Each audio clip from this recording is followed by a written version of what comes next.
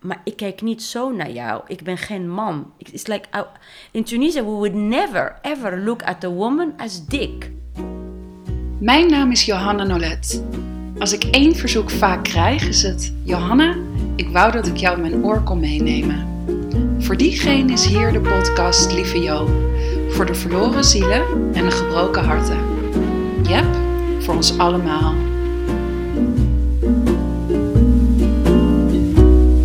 Smile, though your heart is aching. Smile, even though it's breaking. When there are clouds in the sky, you'll get by if you smile through your fear and sorrow.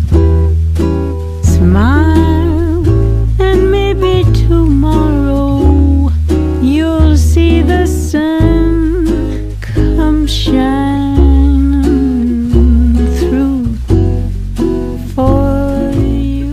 Welkom bij de 13e aflevering van Lieve Jo, de adviespodcast over zelfliefde en relaties. Heb jij je al geabonneerd? Dat kan via iTunes, Spotify of waar je ook je podcast luistert. Voor wie mij niet kent, ik ben Johanna Nolet, schrijver en coach op het gebied van zelfliefde en relaties en de oprichter van de online cursus Be the Example You Never Had over oprecht, liefdevol en creatief leven. Vandaag bespreek ik jullie vragen op het gebied van zelfliefde en vrouwelijkheid, samen met academicus, spreker, schrijver, danseres en trainer op het gebied van vrouwelijkheid en vrouwelijke empowerment, Kaouthar Darmoni. Welkom. Hallo. Kaouthar, ik ben zo ontzettend blij dat je op mijn podcast wil zijn. Mooi, merci. Merci. For inviting me. Yes, merci aussi. For being here. Yeah. We zouden eigenlijk in jouw dansstudio opnemen. Uh-huh. Ging niet door, ik zeg even om de hitte. Het is 32 graden nu op dit moment. We zitten lekker te zweten. Maar in jouw dansstudio breng jij vrouwen middels jouw eeuwenoude goddelijke dans Arabic Raqsat al-Ilahat. Ja, Raqsat al-Ilahat. Ja. Wauw, wat zeg jij dat mooi. In contact met hun eigen vrouwelijkheid. Ja. Ik kwam jaren terug in contact met jou door je allereerste TED-talk. Ja. Ik weet niet of dat je eerste was, maar die heb ik gezien. Ja. Dare to be feminine, for God's sake. Ja. Waarbij je God, het woord God, in plaats van God had gezet. Ja, vond toen ik een hele goeie. in die tijd, ik dacht, ik ga niet beginnen over God. Nee, niet alleen maar God, maar ook in de tweede TED-talk. Ik ging letterlijk in die bekken zitten. Ja. Met een andere woord, zoals je weet. Ja. Met die tijd, ik dacht, ik hou het een beetje netjes. Ja, Dan dus, gaan we over guts praten. Niet over nog bekken en over bekkenbodemspieren. En dat is een beetje te... Ja, dus eigenlijk bleef je er nog heel even boven zweven. Ja. Maar ik was in ieder geval volledig door jouw vrouwelijkheid in beslag genomen. Mm-hmm. Die combinatie van kracht en speelsheid en je standvastigheid en zelfvertrouwen en humor, je academische geleerdheid en de inzage die je ons geeft in jouw rijkdom aan persoonlijke ervaringen als Noord-Afrikaanse moslimvrouw in het Westen. I never saw anything like it. Ik was echt struck. Ik wist meteen dat ik van jou wilde leren. En in een poging om gewoon wat meer over je te weten te komen, ging ik googlen. Want die talk was natuurlijk in het Engels. En toen kwam ik erachter dat je gewoon hier in Amsterdam woont. Ja. Ik heb het vaak ook. Vrouwen zeggen, goh, ik ging jou googlen en je zit in Nederland. Ja. Ik zeg, ja, zo vlakbij. Ja, en je hebt natuurlijk een enorme internationale allure met alle talen die je spreekt. Dus nou, my luck. Ik was echt heel erg blij. En heb toen de eer gehad om bij jou in de leer te gaan. En nu vind ik het echt fantastisch dat ik jouw visie eigenlijk op vrouwelijkheid kan delen weer met mijn luisteraars. Thank you. Merci. Dat je tijd voor ons wil maken. We gaan starten met de eerste vraag die we hebben ingestuurd gekregen. Die lees ik even voor. Okay. En dan kun je gewoon zeggen wat je wil zeggen. Komt-ie. Lieve Johanna en Kaouthar. Allereerst bedankt voor jullie werk. Johanna, jij voor deze geweldige podcast en Kaouthar voor haar TED-talks. Ik heb ze allebei gekeken en vond ze waanzinnig. Wauw, wat een energie. En wat fijn dat jullie het vandaag over vrouwelijkheid gaan hebben, want ik heb me onbewust heel lang tegen mijn vrouwelijkheid verzet. Ik was liever one of the guys. En vond dat ook wel cool, eerlijk gezegd. Maar als ik heel eerlijk ben, voelt het niet meer als wie ik ben. Ik heb het gevoel dat ik mezelf en anderen soms voor de gek houd. Van de week schreef Johanna iets dat me raakte. Ze zei: hoe omarm je je vrouwelijkheid als je voor je gevoel nooit echt een meisje bent geweest? Die zin kwam als donder bij heldere hemel binnen. Ik heb me ook nooit een meisje gevoeld. Ik had het gevoel dat ik van alles tekort kwam om mooi en lief gevonden te worden. Om meisjesachtig te zijn. Dus ik wil eigenlijk Johanna's vraag voorleggen in de hoop dat jullie daarop verder willen reflecteren. Hoe omarm je je vrouwelijkheid als je voor je gevoel nooit echt een meisje bent geweest? PS, ik ben zo blij met vrouwen zoals jullie die het pad voor ons kunnen belichten. Liefst een overjarige tomboy. Nou, dankjewel overjarige tomboy in ieder geval voor alle compliments. Ja. Kaouthar, wat komt er in jou op als jij dit hoort? Nee, ik vind het leuk dat ze ook tomboy zegt, omdat zelfs ik werk met vrouwelijkheid, maar ik heb dat ook meegemaakt, omdat in Tunesië, ondanks het feit dat wij mochten meisjes zijn binnen huis, dus dat was in een way makkelijker, omdat wij waren vrouwen onder elkaar. En het was veilig. Omdat, wat is de angst? Waarom, ik noem het woord letterlijk trainen. Wij trainen meisjes om geen meisjes te zijn. Omdat heel veel ouders zijn ook moeders. En ze zijn bang. Dus het is ook makkelijker voor jou als je zeg maar als een tomboy door het leven gaat. Dan is het gewoon, je wordt niet makkelijk seksueel gemolesteerd. Je bent meer safe. Je kan ook, je wordt ook getraind to compete with the boys. Omdat we zitten in een heel moeilijke patriarchale systeem. Dus als meisje ga je straks ook, zeker op je werk, je moet voorbereid zijn om ook te trainen met jongens. Dus wat is de beste en makkelijkste manier? Is vanaf heel jongs af je te opvoeden als een jongen. Ja, en ik kan me ook herinneren dat het ook niet, wat zij zegt over, ik vond dat ook wel cool. Het was ook niet cool om je als een meisje te gedragen. Ook als je bijvoorbeeld het over gevoel had. Of ja, ik weet niet. Dat was ook van, doe niet zo gevoelig of meisjesachtig. Of... En toen mijn zoon was op de crash, ik weet het nog, toen begon ik me te verdiepen in de opvoeding van meisjes in de Nederlandse cultuur. En op de crash zeggen altijd stoer zijn. Als een meisje begon te huilen, nee, stoer zijn. En dan eigenlijk stoer betekent dat jij moet slikken als je pijn hebt, dat je moet je niet aanstellen, dat je moet... Dus het begint al, dat stoer al is already in een kind of, een soort van een framing, wat dat is. Ja, dat eigenlijk standaard. Stoer, standaard, maar ook zoals een jongen. Een jongen huilt niet, dus eigenlijk dat is de referentiekader, zo moet je je gedragen. Ja. En als tomboy... bij mij thuis, wij mochten wel als meisjes ons gedragen en zijn, omdat het was veilig. Maar het moment dat wij naar buiten gingen, moest ik ook als een tomboy zijn. Want anders was het gevaarlijk. Dus het is grappig, omdat als je ziet mijn foto's tot mijn 18e. Ik had superkorte haar, nooit make-up. En als je kijkt naar mijn foto's nu, lach ik zelf. Ik zag echt als een jongetje, omdat dat was safe. Ja. Een jongen zijn is safe. Een meisje zijn is gevaarlijk. En dat is op een onbewuste niveau krijg je van heel jongs af. En maakt niet uit. En vanuit welke cultuur je komt. Ik denk dat heeft te maken ook met het patriarchale systeem. Die is gewoon bang is. En wat is makkelijker is begin van heel jongs af. Dan heb je geen last als ze ouder zijn. Ik denk die enige mazzel dat wij hadden is wij hadden 2 parallele, bijna schizofrenieke wereld. We hadden de wereld binnen huis met vrouwen waar dat wel kon. En we hadden de wereld buiten waar wij waren met mannen waar dat niet kon. Maar tenminste hadden we 1 gebied waar dat wel referentiekader. Ja. In Nederland is het veel moeilijker omdat je hebt die ruimte niet. Je hebt die vrouwelijke ruimte niet. Nee. Van wie ga je dat leren? Ja. Het wordt je ontnomen vanaf heel jongs af. Ja. Dus het is best... eigenlijk vind ik het best pijnlijk voor de Nederlandse vrouw. Zeker. En we ontbreken... We hebben dus ook die vrouwelijke rolmodellen niet. Omdat het hen ook al ontnomen is.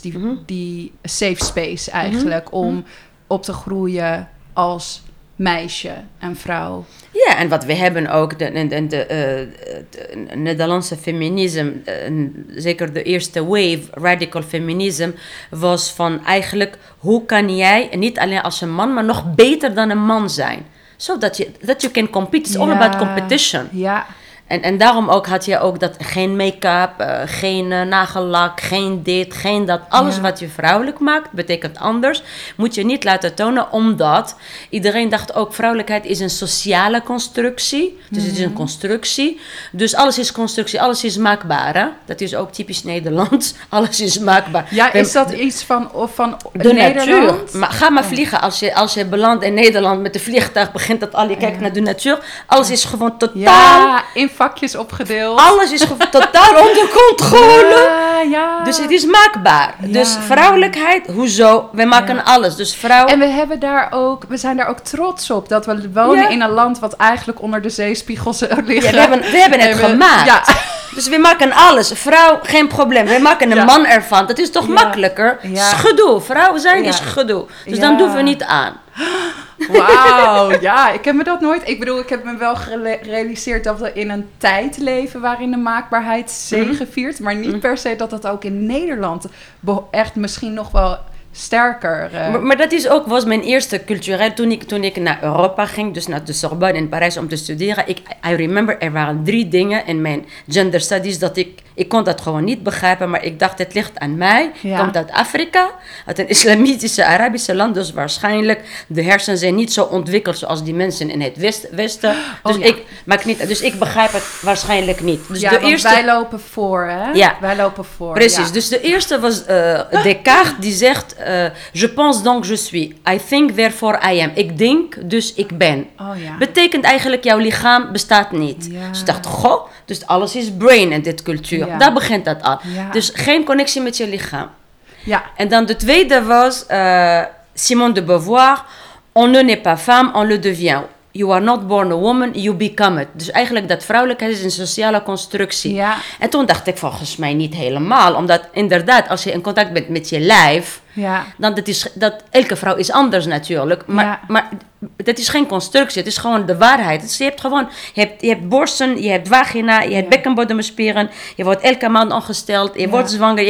Je hebt een vrouwelijke lichaam. Ja. Hoezo constructie? Ik bedoel, natuurlijk, er is tot een bepaald niveau een sociale constructie. Maar er is ook een hardcore van vrouw zijn. Dus dat was de tweede ding. En de derde was van monsieur Freud, over dat penis-envy-theorie. Dat begrijp ik niks van. Oh ja, dat heb ik geleerd in je TED-talk. Oh Give my it to God. us. Vertel. Ja. Maar nou, dat was echt, ik dacht, dus dat was ook over vagina en dan Freud, dus het was een hele theorie met seksualiteit. Dus ik dacht, like, spannend, we gaan over seksualiteit. En het was dat meisjes op een leeftijd van 4 realiseren zich dat ze geen penis hebben. En dat ze worden zo geschokt en zo soort van in de ware, dat vanaf dat moment, het komt nooit meer goed met hun seksualiteit. Ik dacht, like, Jezus. Dus ik begon echt een probleem te hebben. Dat wij ons dus ook minder waardig zouden voelen. Omdat naar de penis we toe. er dan denken van, oh, wij blijken geen piemel te hebben. Nee, dus ik ben minder. Dat begint dat al. Ja, het is verschrikkelijk. En toen dacht ik, Jezus. Ik dacht, like, oké, dus ik heb een probleem. Ik heb geen penis. Maar ik had dat nooit zo ervaren. Dus ik dacht, like, ja, waarschijnlijk omdat wij in de Arabische of in Afrika, we zijn zo... Sorry, maar zo dom of zo niet goed ontwikkeld. We hebben niet over dit soort van zaken nagedacht. Maar hier, we zijn zo vrij. De jaren 60, geleerd seksualiteit en vrijheid. En dus ja, zij weten beter. En het is eigenlijk mijn oma die totaal analfabeet is. En toen ging ik thuis en ze vertellen van hoe dat was. En ze zei tegen mij, ben je nou naartoe gegaan om dit soort van onzin te leren over jouw vagina? Wat is dat nou voor bullshit? Ja. Toen dacht ik, ja, dat is eigenlijk bullshit. Maar ik bedoel, ga maar meisjes opvoeden met... Je bent wat je denkt, jouw lichaam bestaat niet. Dat hele enlightenment en de Westerse beschaving is echt de foundation. Ga maar als meisje met vrouwelijkheid bestaat niet. Het is gewoon een constructie. Dat is niet waar. Ja. En ga maar denken, je bent minderwaardig omdat je hebt een vagina. Ja. En wat denk je het resultaat is? Natuurlijk raak je in de war over jouw vrouwelijkheid. Ja. Dat is toch de mishandeling. En natuurlijk ga je gedragen als een jongetje. Of, en je vertrouwt jouw lijf niet. Ja. Jouw vrouwelijk lijf niet. Jouw vrouwelijk lichaam niet. Die is gevaarlijk. Die mag er niet zijn. Ik heb ook altijd geleerd om mijn lichaam als inderdaad gedoe te bestempelen. Ja. Van niet iets wat zeg maar wijsheid in zich draagt, maar iets wat juist heel erg grillig is en alle kanten op gaat en waar geen touw aan vast te knopen is en wat niet binnen de lijntjes blijft. En ja, eigenlijk allemaal negatieve associaties. Mm-hmm. Maar als we heel even teruggaan naar die vraag, hè, van hoe kan ik mijn vrouwelijkheid omarmen als ik voor mijn gevoel nooit want in mijn tekstje schreef ik dat ik nooit voor mijn gevoel een echt meisje ben geweest. Zoals ik geleerd had dat je een meisje moest zijn. Ja. How do you go about that? Waar start je?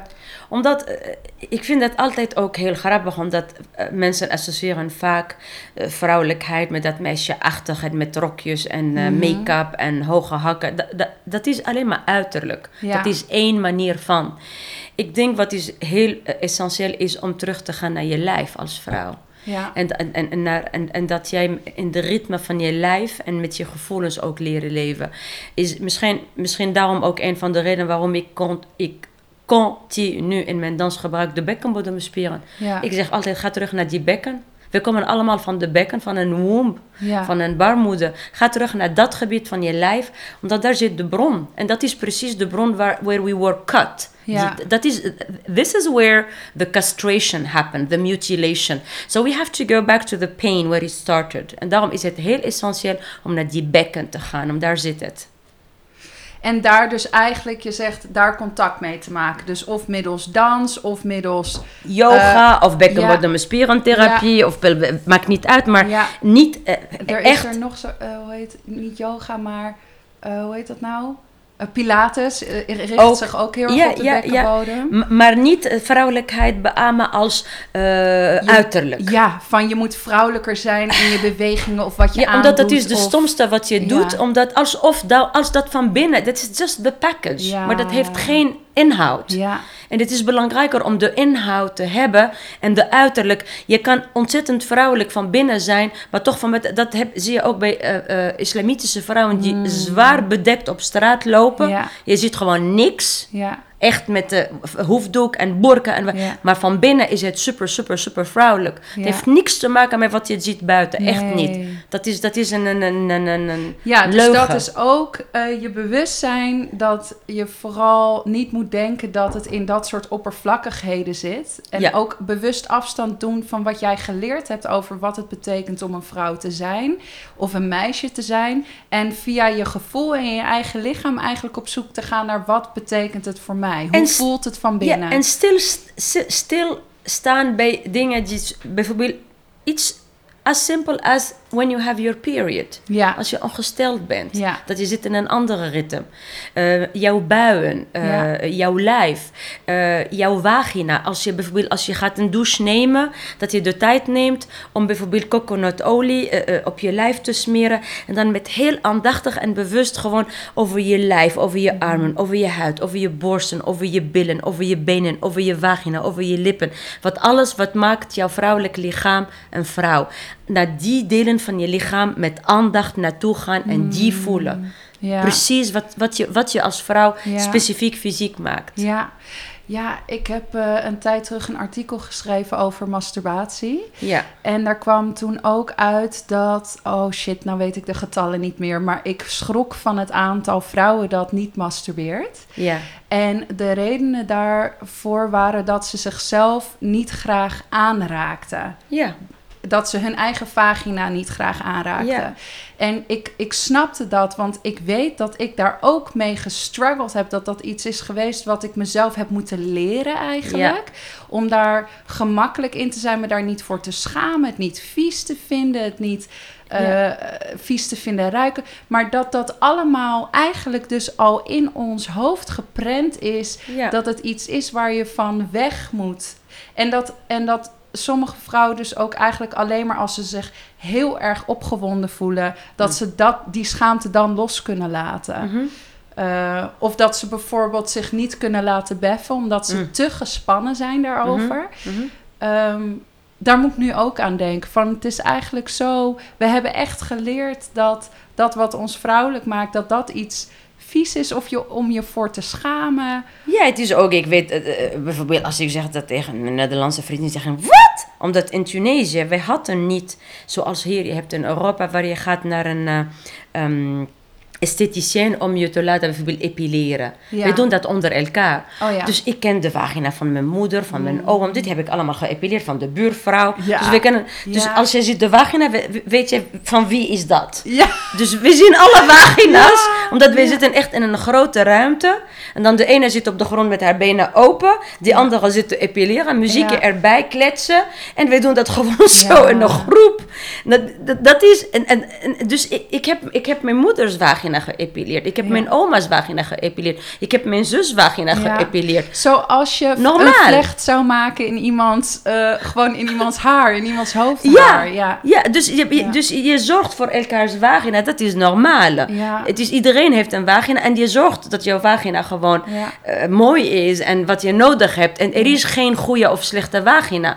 En ook wat mooi is. Je ziet ook de ontwikkeling van een vagina door leeftijd. Ook door met bevalling, met ouder worden. Ik krijg er ook respect voor. Ik weet dat een van de eerste dingen, als ik opmerkingen maakte over mijn oma's lichaam, dat is een lichaam die oud is. Ja. Dus die borsten bijvoorbeeld, die hangen tot aan haar navel. Ja. Zegt ze, echt trots, die borsten hebben borstvoeding gegeven aan 6 kinderen. Respect. Klaar. Ja. Dan krijg je echt respect. Ja. Een vagina, omdat die lippen... Omdat ik heb een tante, ik weet dat zij is bevallen. En ze is in het ziekenhuis bevallen. En dan hadden ze geen geduld. En dan zijn ze met zo'n een vacuüm. Oh ja. En dat was zo heftig. Dus een van haar lippen, die was een beetje een soort flap. Ja. Omdat die was langer aangetrokken. Oh ja. En dan zeg je, goh, waarom is dat zo? En dan zegt ze... Ja, maar die vagina heeft gebaard. Ja. Die vagina heeft leven gegeven. En dat doet me pijn. Ik gaf net een goddess seminar. En er was een vrouw, een castricum. En die heeft 3 kinderen. En die heeft enorm problemen met haar bekkenbodemspieren. En dus ik gebruik een techniek die heet kabasa. Dansen met de bekkenbodemspieren. En ik gebruik speciale vaginale ballen. Ja. Om die spieren te versterken. Ja. En dan ze zei tegen mij... Nee, maar ik kan die bal niet naar binnen, omdat bij mij het is gewoon echt met een vieze gezicht, het is gewoon een gat. Het is een gat. En ik krijg tranen in mijn ogen. Zelfs nu kan ik huilen. Ik zeg, dat is niet een gat. Dat is een plek die heeft 3 kinderen gebaard. Hoe kan je over jouw vagina op zo'n manier praten? Dat mag niet. En toen hebben we echt, ik heb een woede-sessie en ik zei tegen iedereen, oké, we gaan nu in beweging, ik noem het de bazooka. We gaan allemaal een bazooka doen, naar onszelf toe ook, dat wij radicaal moeten stoppen met dat negatieve, vernederende taal naar onszelf toe en naar onze vagina. Dat moet echt acuut stoppen, nu. Stoppen. Dus de masturbation ook. Daarom ook eerlijk gezegd, ik hou niet zozeer van dat woord masturbatie, omdat voor mij het heeft te maken met... jezelf masseren, liefde geven. Ja. Dat delen van je vagina aanraken. Dat je neemt olie, dat je pakt je lippen one by one. You put oil on them, you open them like a vlinder. You go inside, you put inside. Je gaat naar de entree van jouw vagina en je doet dat met olie, zodat de spieren ook flexibel worden. Het is zelfzorg. Ja. Het is zelfliefde.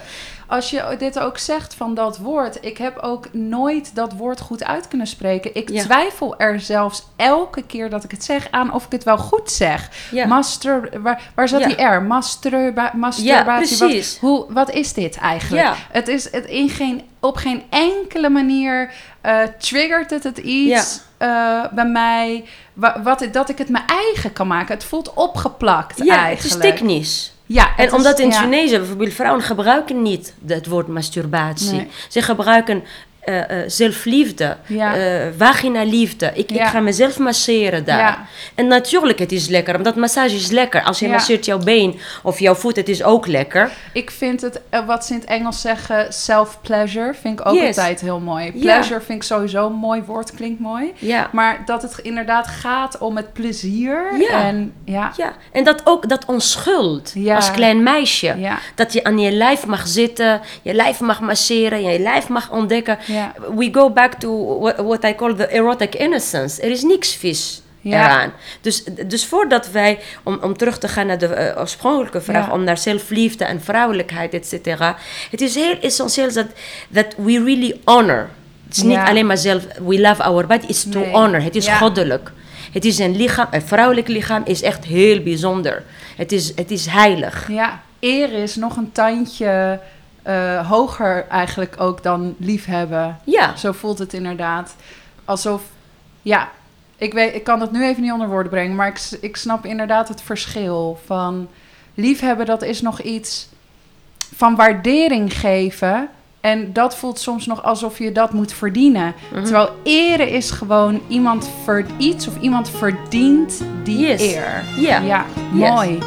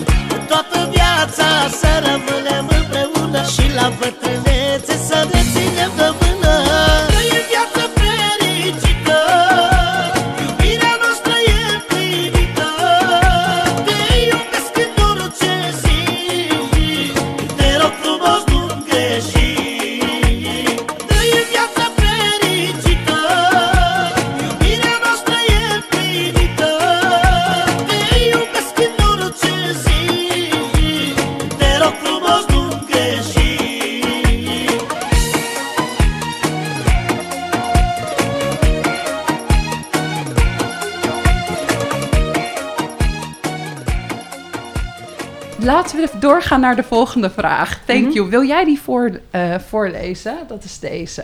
Oh ja. Lieve Jo en Kaouthar. Voor het thema zelfliefde en vrouwelijkheid ben ik heel benieuwd naar jullie visie op het volgende. Ik werk sinds vorig jaar als ZZP'er, wat inhoudt dat ik mijn diensten als yogadocent zelf moet verkopen. Ik voel vaker ongemak als het gaat om een bepaald tarief vragen en ben geneigd makkelijk in te schikken. Ik weet dat het geen gek tarief is wat ik vraag en dat ik ervoor mag gaan staan. Maar toch heb ik het gevoel dat een mannelijk collega daar een stuk makkelijker in zou onderhandelen. En waarschijnlijk ook meer betaald zou krijgen. Dat heb ik ook ervaren toen ik in het verleden als psycholoog werkte. Het ligt voor een deel bij mezelf, maar ik heb het gevoel dat het ook een genderrolverdeling is. En eigenlijk ben ik daar wel een beetje klaar mee. Power to the women. Hoe pakken jullie dit aan? Lieve groet, Jerry Maguire. Show me the money. Oh ja, Jerry Maguire, die film met Tom Cruise. Show me the money! Ja. Ja, power to the women. Ja, ik vind het heel herkenbaar. Ik bedoel, ik struggle hier ook enorm mee. Ja. Het blijft, en ik heb echt hier cursussen en coaching en opleiding voor gedaan. Ja. En ook zelfs een marketingopleiding. Maar er blijft dat gevoel diep van binnen zitten dat je gewoon niet goed bij je hoofd bent, dat je jezelf overwaardeert op het moment dat ik zou vragen om het bedrag wat voor mij gewoon goed voelt. Ja, maar dat is wat we zien in gender studies, ook met het kwestie van onderhandelen, maar ook solliciteren. Mannen vaak overbluffen, die vragen veel te veel. En vrouwen vragen veel te weinig. Dus het feit ook wat hier wordt gezegd over dat mannen... dus er is ook een deel waar mannen zijn gewend om dat te overdoen. Ja. En dan ben je als vrouw gauw ook te weinig. Ja, en dan moet ik ook denken aan wat die jongetjes dus vanaf begin af aan leren om zichzelf op te blazen eigenlijk. Moet jezelf groter en sterker en stoerder voor doen dan je je voelt. Ja, dus er is dus... Dat deel is dysfunctional. Het feit dat mannen dat doen, betekent niet dat het gezond is. En ze doen dat te veel. Maar vrouwen, ik denk het heeft te maken met dat... Het klinkt een beetje flauw, maar het is altijd hetzelfde. It's about self-love. Ja. Omdat ik denk ik vond dat mooi, Carl Jung, die heeft heel vaak over archetypen ook gewerkt. De Zwitserse psychiater, die heeft het over de collective unconscious, de onbewuste collectieve. Ja. En ik noem dat de vrouwelijke onbewuste collectieve wonden. Ja, mooi. Ja, de vrouwelijke onbewuste collectieve wond. Yes, ik ben niet genoeg. Ja. Ik ben niet goed genoeg. Ik ben niet goed genoeg. Maakt niet uit waar het is. Over schoonheid, over geld, over moederschap, over banen. It doesn't matter. Het is altijd de basic. Ik werk heel veel met mijn werk met goddess archetypes, godinnen. En met elke archetype, wat dan ook, komt het altijd terug. Ja. Dus daarom is het belangrijk, in plaats van te gaan je druk maken over de kunst van onderhandelen en hoe kan ik meer vragen. Het is beter om het probleem bij de roots aan te pakken, naar de bron te gaan van het probleem. En dat is, ik ben niet goed genoeg om dat te helen. Omdat dat is het probleem.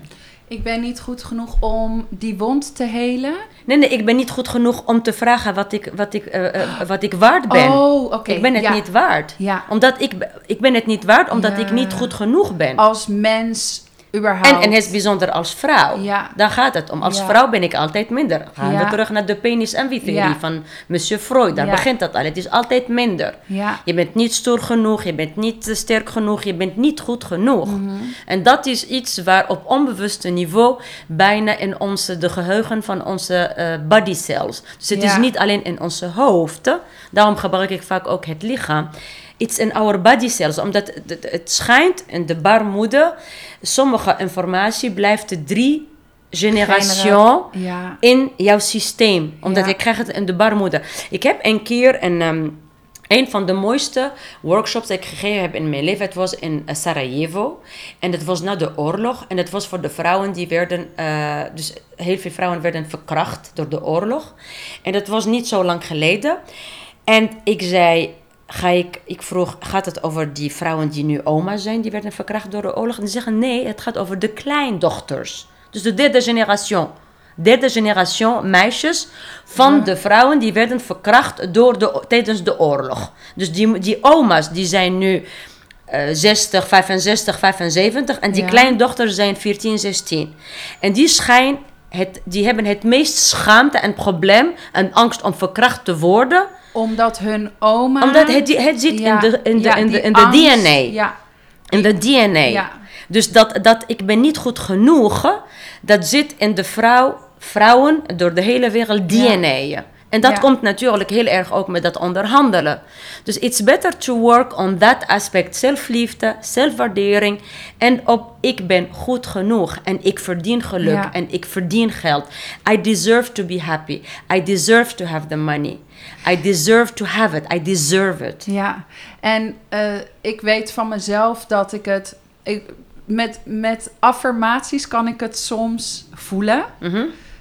Maar dat ligt er wel aan of ik... Bijvoorbeeld als ik net yoga heb gedaan en ook in mijn lichaam zit. Maar ik weet wel dat het voor mij geen zin heeft om mezelf dat rationeel te gaan vertellen. Want wat je zegt, het zit tot in je lichaamscellen, dat gevoel. Ja. Dus dan komen we eigenlijk weer terug bij wat jij eerder zei van... focus je op je lichaam. Ja, dat was ook waarom... En is jouw lichaam... goed überhaupt de moeite waard. Ja, because it has to be anchored. Ja. En het gaat, dus precies wat je zegt, je kan het gewoon, die mantra gewoon 1 uur per dag blijven herhalen. Ja. It's not in your head, it's in your body. Ja. It is in jouw body cells, it's in your heart, en in het bijzonder, it's in your bekken. Ja. Het is in jouw baarmoeder. Ja. Daar is het begonnen.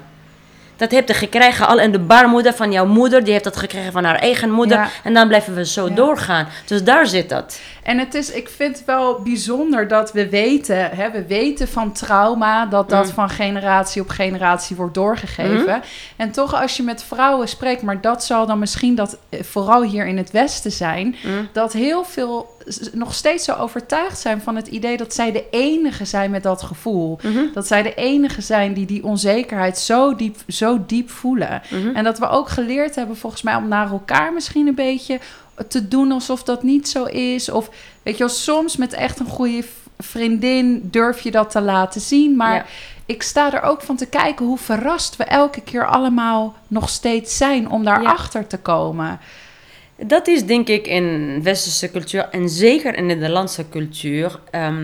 Er is, ik zeg het gewoon zoals het is, niet diplomatiek en zwakke sisterhood cultuur. Ja. Betekent, natuurlijk waar ik vandaan kom is makkelijk, maar omdat de vrouwen, we zitten vaak bij elkaar zonder mannen. Ja. Een van voordelen is dat alle vrouwen zitten bij elkaar, dus niet alleen maar vriendinnen. Dus vrouwen ook dat je niet kent en dat je misschien gaat nooit meer zien. Ja. Die zitten bij elkaar, maar het moment dat zij zijn, dan gaan ze meteen met dansen. Dus dan zitten ze in hun lijf. Het moment dat je in je lijf bent, dan ga je meteen open. Totaal anders maak je dan contact. Je begint altijd met dansen. Ja. Je gaat altijd eten en dansen. Dus je gaat naar een Arabische bijeenkomst zonder eten en dansen, dan ben je gek. Ja. Dus het wordt gegeten, het wordt gedansen, het wordt aangeraakt. En dan komen de gesprekken. Ja. En ik weet in Tunesië, als je met vrouwen begint, zelfs vrouwen die je niet kent, en zegt hoe gaat dat? En dan krijg je die Amerikaanse van ja. Dan denken vrouwen, nou, ik ga met jou dus niet praten. Kan niet, omdat iedereen heeft wat. Maar het is ook niet te doen eigenlijk. De manier waarop wij contact maken met elkaar, zo stijf vanuit, je staat ergens met een bolletje en een drankje. Ik voel altijd alleen maar enorm groots ongemak. Ik wil daar niet zijn, ik wil weg. Ja. Terwijl, I'm a social person. Ja. Ik ben heel erg geïnteresseerd in anderen. Ik ben nieuwsgierig. Ik ga graag de diepte in. Ja. Maar die vorm waarin wij gewend zijn om contact te maken. Ja, wat doe je voor werk? Ja, daarmee identificeren. Als je dat zegt, zeggen ze, waarom ben je een uitzendingbureau of zo? Ja. Ik bedoel, ze gaan vragen, hoe heet je? Waar kom je vandaan? Heb je kinderen? Ben je getrouwd? Wat doet je vader? Vanuit welke familie bent? Ben je nummer 1, nummer 2, nummer 3? Ja. Hoe zit dat? Heb je last van dit? Gaan ze ook meteen over seks praten? Maar ook over seks wat niet werkt met seks. Oh, ja. Van, ik zit nu met die hitte. En dan de laatste wat ik wil is seks. Maar mijn man wil graag. Hoe doe je dat? Ik bedoel, gewoon totaal meteen over intieme dingen. Ja. En dat maakt ook dat je gaat ook makkelijk over. En het is ook, je gaat ook over jouw onzekerheid praten op een heel leuke, luchtige manier. Ja. Het is niet zo zwaar, omdat iedereen heeft dat. Iedereen heeft dat. En dat weet je ook eigenlijk al, want je ziet vrouwen op regelmatige basis op een kwetsbare manier. Gewoon hun naaktheid, hun. En we zitten in de hammam, iedereen is naakt. Ja. En niemand gaat zeggen, ik weet dat toen ik naar Nederland kwam, en een beste Nederlandse vriendin, en we waren 1 jaar vriendinnen, en elke keer zei ik tegen haar, we gaan naar de hammam, zegt ze elke keer, ik kan niet na 1 jaar. Ik zeg, luister, wat is aan de hand? Omdat dat kan niet 1 jaar lang.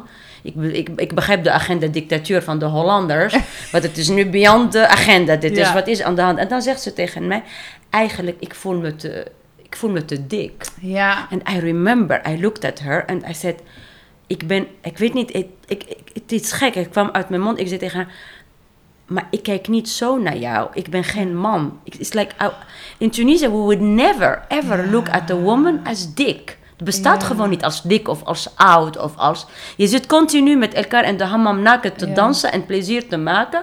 En alle lichamen zijn oké. I don't know, het is heel gek. Ik kan dat niet uitleggen aan de Westerse vrouwen, that we don't look met oud of dik of dun. Het bestaat gewoon niet. Ja. Het bestaat niet. Dus ik was echt heel geschokt van, because I never looked at her as dik. Ja. Ik kijk niet gewoon. I don't know how to explain that. En toen dacht ik, hoe kan je naar je vriendin kijken met dik? Wat betekent dat? Wat is dik dan? En waarom zou ik naar haar kijken als dik? Ja. Dan gaan we terug naar het lichaam. Ja.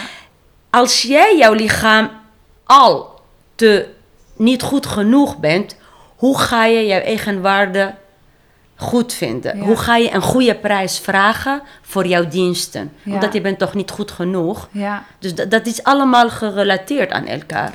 Ja, ik moet nu denken aan dat we eigenlijk vanaf echt heel jongs af aan geleerd hebben om onszelf van buitenaf te bekijken.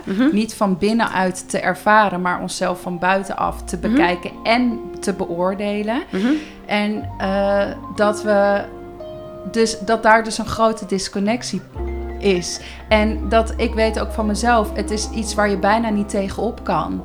Om jezelf op een andere manier te gaan bekijken. Maar ik kan mezelf wel op een andere manier ervaren. Ik heb ook ervaren, ook in onze coaching sessies, dat daar eigenlijk de beweging zit. Beautiful little fools, that's what us girls are destined for. Beautiful little fools, born to be adored. Where is the feminine race? Where are these so-called independent women who pick up their flaws and let the world in? Where are these girls? Beautiful little fools, that's what us girls are destined for. Beautiful little fools, born to be adored. Most of these girls pick up a brush. They may not like art, but their face is a canvas. Designing something that is not their reflection, becoming a beautiful little Hollywood perception. Beautiful little fools, that's what us girls are destined for. Beautiful little fools, born to be adored. Didn't your mother ever tell you love yourself?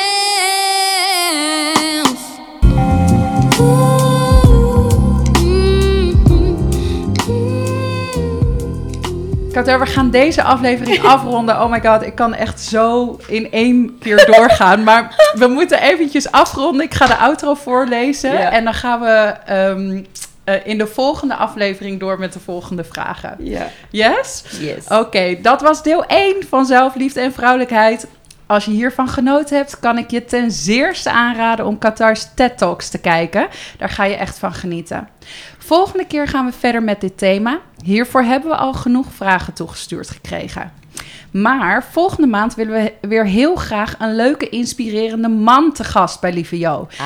En we horen ook dus heel graag naar wie jij graag zou luisteren. Schiet jou een interessante man binnen? Deel het met ons. Je kunt mailen naar mailtje@johannanolet.nl onder vermelding van Lieve Jo. Heb je iets aan deze aflevering gehad? Laat het ons weten. Dat kan door je te abonneren en een review achter te laten op iTunes, Spotify of waar je ook je podcast luistert.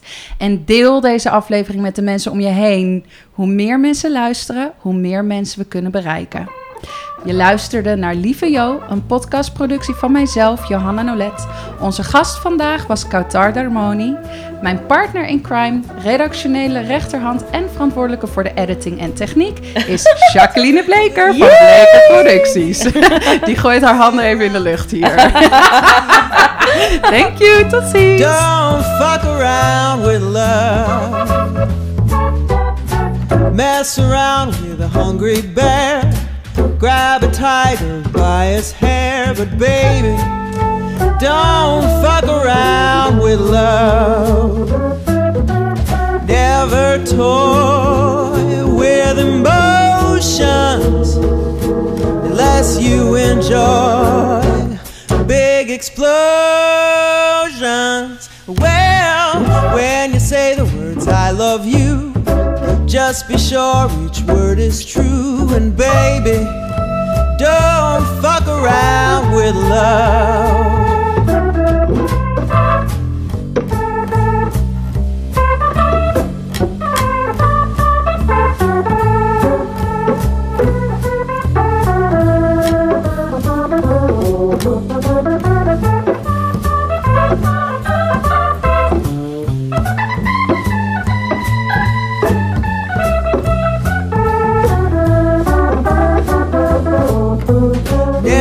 a toy with deep emotions, unless you enjoy big explosions.